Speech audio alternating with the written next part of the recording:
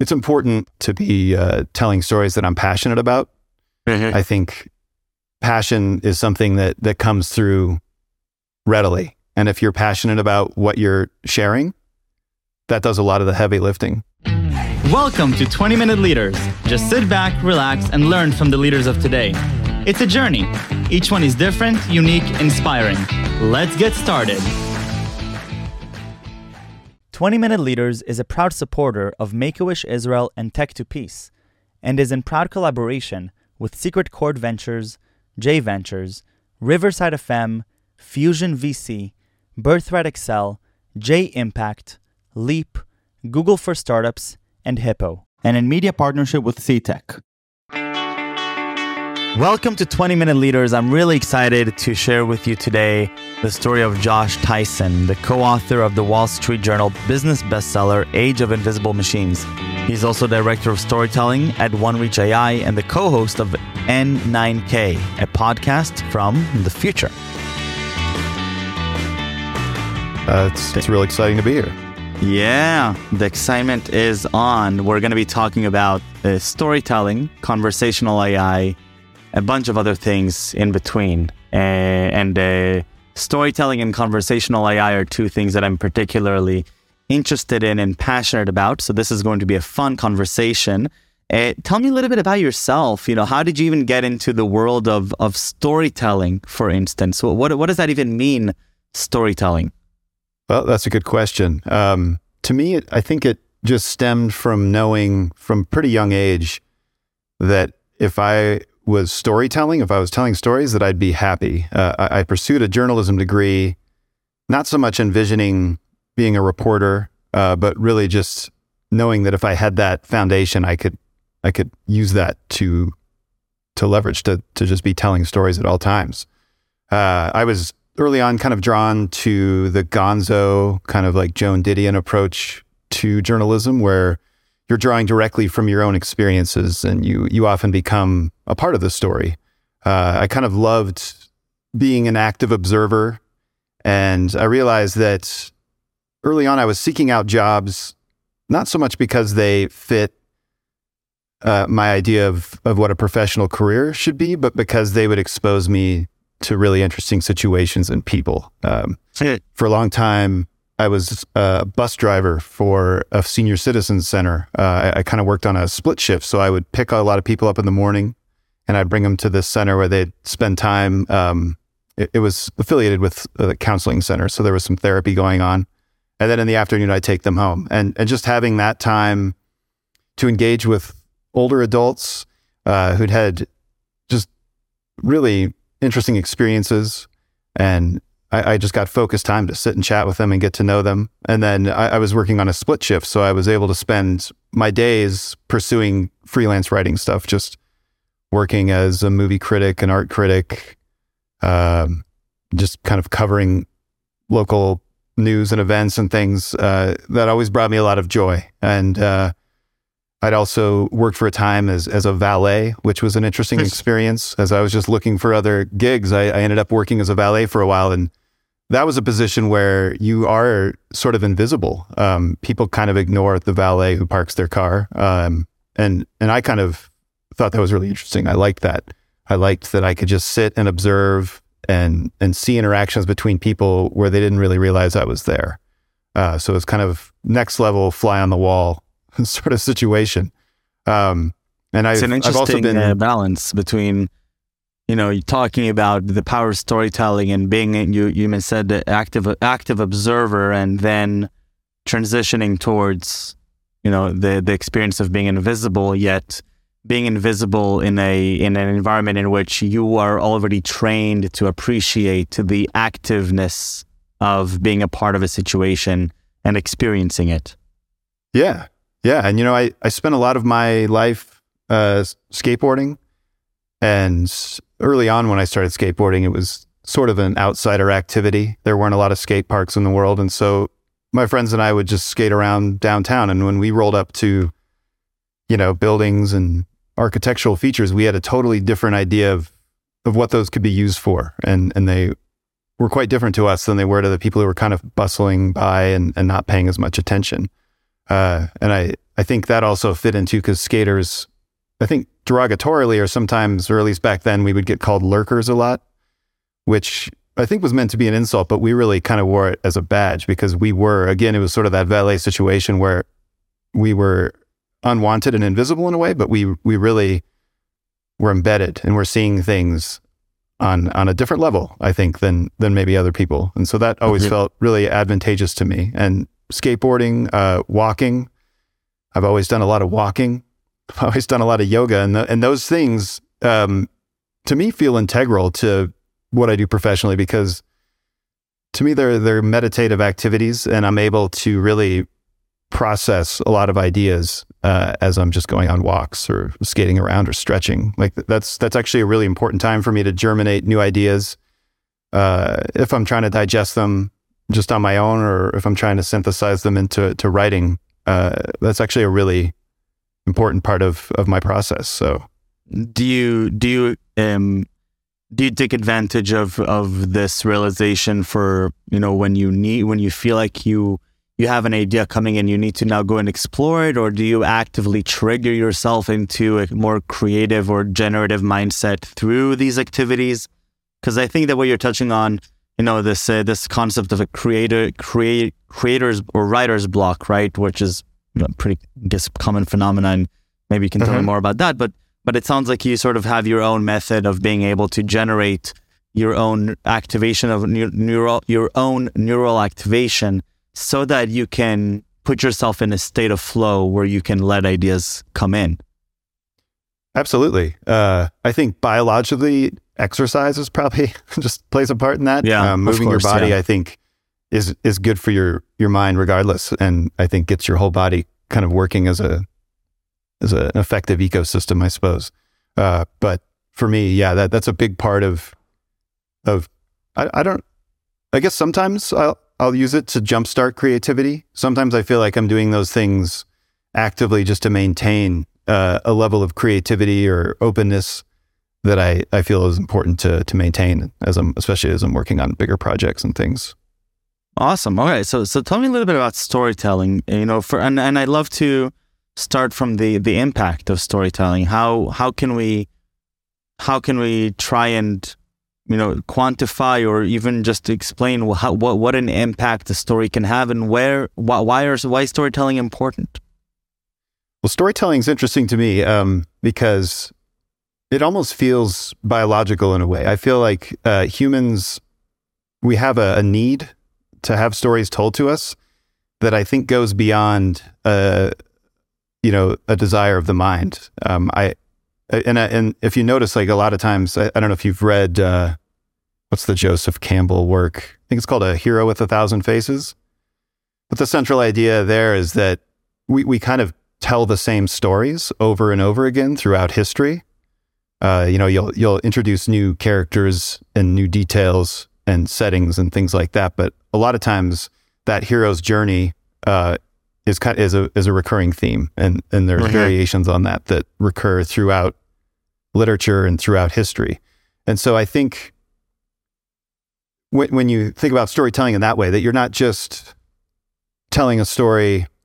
I mean, you can tell a story for your own personal gain, but when you think of it more as an opportunity to connect with a broad audience or with other people on this very deep subconscious level that we don't always think of actively, but that is very much there. I think being able to tap into that and having the ability, and it's not always easy. I've probably failed as many times as I've succeeded, but to really be able to tell a compelling story and to have users or readers feel like they're a part of it. They're relating to it on a deeper level than just here's me explaining something to you. I think as I've done a lot of creative writing. I've done a lot of, like I mentioned, kind of like Gonzo style journalism, where I've just written about my own experiences for different magazines, skateboarding magazines, small independent newspapers, that kind of thing. But as I started moving more into writing about technical things and technology, I realized that it was still really important to be able to connect with people on a basic level, that they were really going to be a lot more open to learning these new ideas and to grappling with very complex ideas, if you could give them the sense that it was a journey that they were taking with you as the storyteller, that you're helping them, you're not so much telling them that this is how it is, you're guiding them and letting them come to these realizations in their own minds as well. And I think that's when people really internalize information, is when they feel connected to the story behind it. And ultimately, if they can feel like they're a part of that story, even if it's something that might seem dry and technical, there's always an opportunity to connect on a deeper level through storytelling. Yeah, I mean, I think this whole concept of alignment and how do we form meaningful relationships and partnerships, what you're touching on is how do we and I love how you mentioned that, there's one thing to tell a story that's that's interesting and that's that, but then how do we get the person who we're telling the story to connect and feel a part of the story so that they really are connecting to it? I think that's really a really interesting concept. I'd love to learn from you a little bit on effective storytelling. You are director of storytelling at OneReach AI, so I'd love to soon transition a little bit to understanding OneReach AI and how storytelling is incorporated in the world of conversational AI. But let's even just start with storytelling. Effective storytelling, things that I should be keeping in mind. And I'm guessing that, and I do believe that this is a really important skill, regardless of what you do, because of the way we humans are, right? Yeah. Sometimes I feel like storytelling is a bit like acting in a way, where there are some people that just seem to kind of know how to do it, and they can't always explain why they're able to do it, and it's also kind of difficult to teach. That's not to say that you can't learn to be a good storyteller. I mean, the Joseph Campbell example kind of illustrates that there are formulas that you can follow, and certain story arcs that seem to connect with people universally. So I think if you're building a message and you think about these archetypes, you have a much better chance of connecting. But there is sort of that, like, I don't know if it's like a soft science, but there's that bit of it that's sort of indefinable in a way. I feel like I've written a lot over the course of my career, and that is one of the things that's hardest to explain to people, is like how I'm able to do it. But I think it's important, obviously, to me anyway, to be telling stories that I'm passionate about. I think passion is something that comes through readily. And if you're passionate about what you're sharing, that does a lot of the heavy lifting. And then also trying to find ways. Is that so? When you say passion, because I do find that as well. When you say to be passionate about something, is that in the way that does that come across in my articulation, in my tone of voice, in the word choice that I use? Where do you find articulation or passion to be an effective trait within storytelling? Yeah. I think of it almost as the engine of storytelling, I guess. If I'm spending too much time worrying about if I'm being articulate, I can lose focus on that drive of like, this is, I think with storytelling, passion is really what carries it forward a lot of the times. And if you get hung up thinking about specific elements of the story you're trying to tell, sometimes that can sideline you. So obviously it's a balance too of being well prepared. For me anyway, if I'm preparing to tell a story or to share information, I don't really like to script it.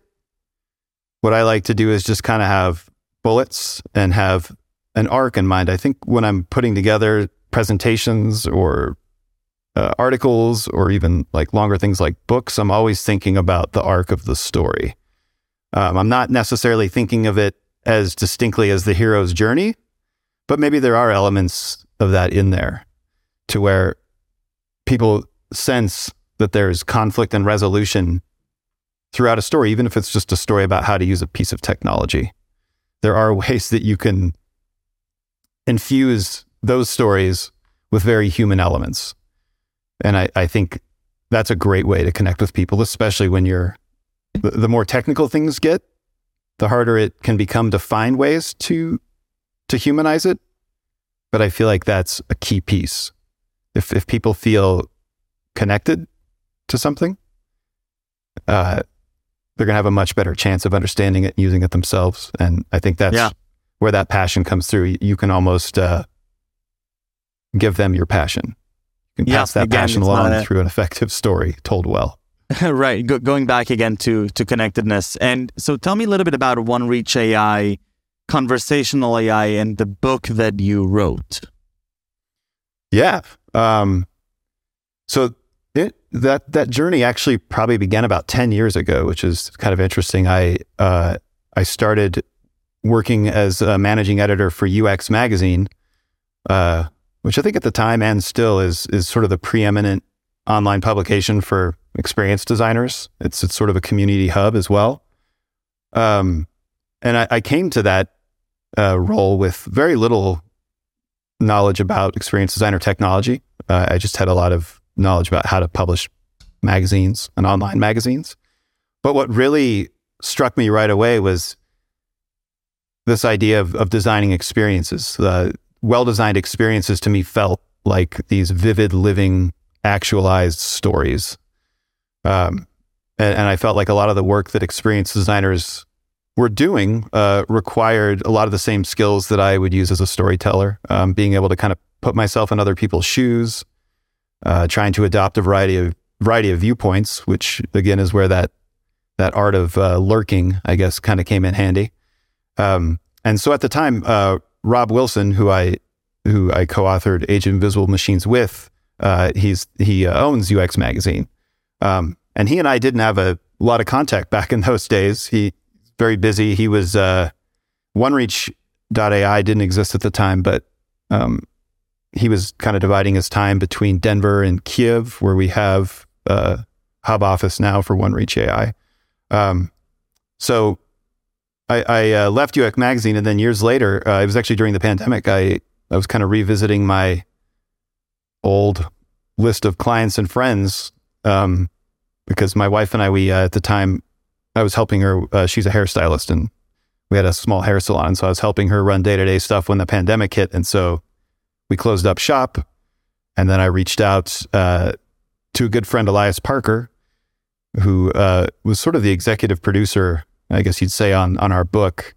And he was working on a white paper that was explaining a lot of Rob's thoughts. And I started helping him with that, trying to figure out how I could apply storytelling to it, essentially.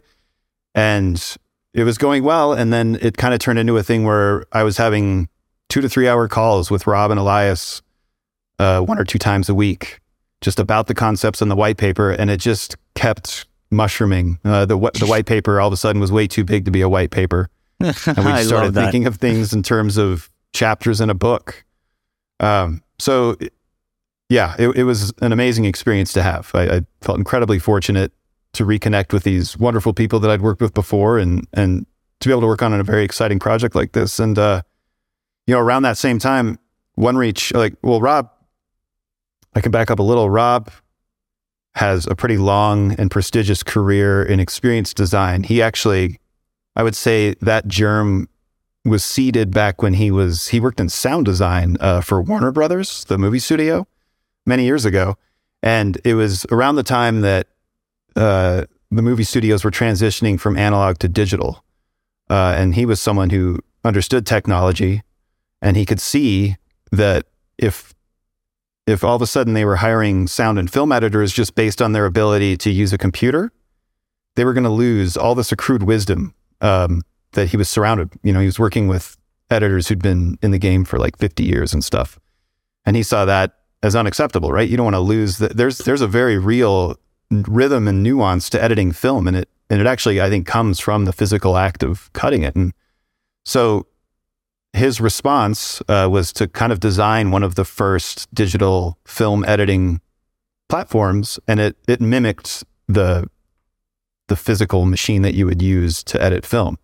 And so that enabled the old guard editors to understand how to use this new technology, but then also to pass along those experiences and that knowledge of like how you edit film and that there's distinct stuff that's very hard to learn unless you do it hands-on. And so I think that kind of seeded for him this idea that he needed to do whatever he could moving forward to make sure that the gap between people and technology continued to narrow. He didn't want it to widen. And so he went on to he founded Effective UI, which was one of the first experience design agencies. And he actually co-authored a book called Effective UI that was kind of about a lot of the things that they worked on there.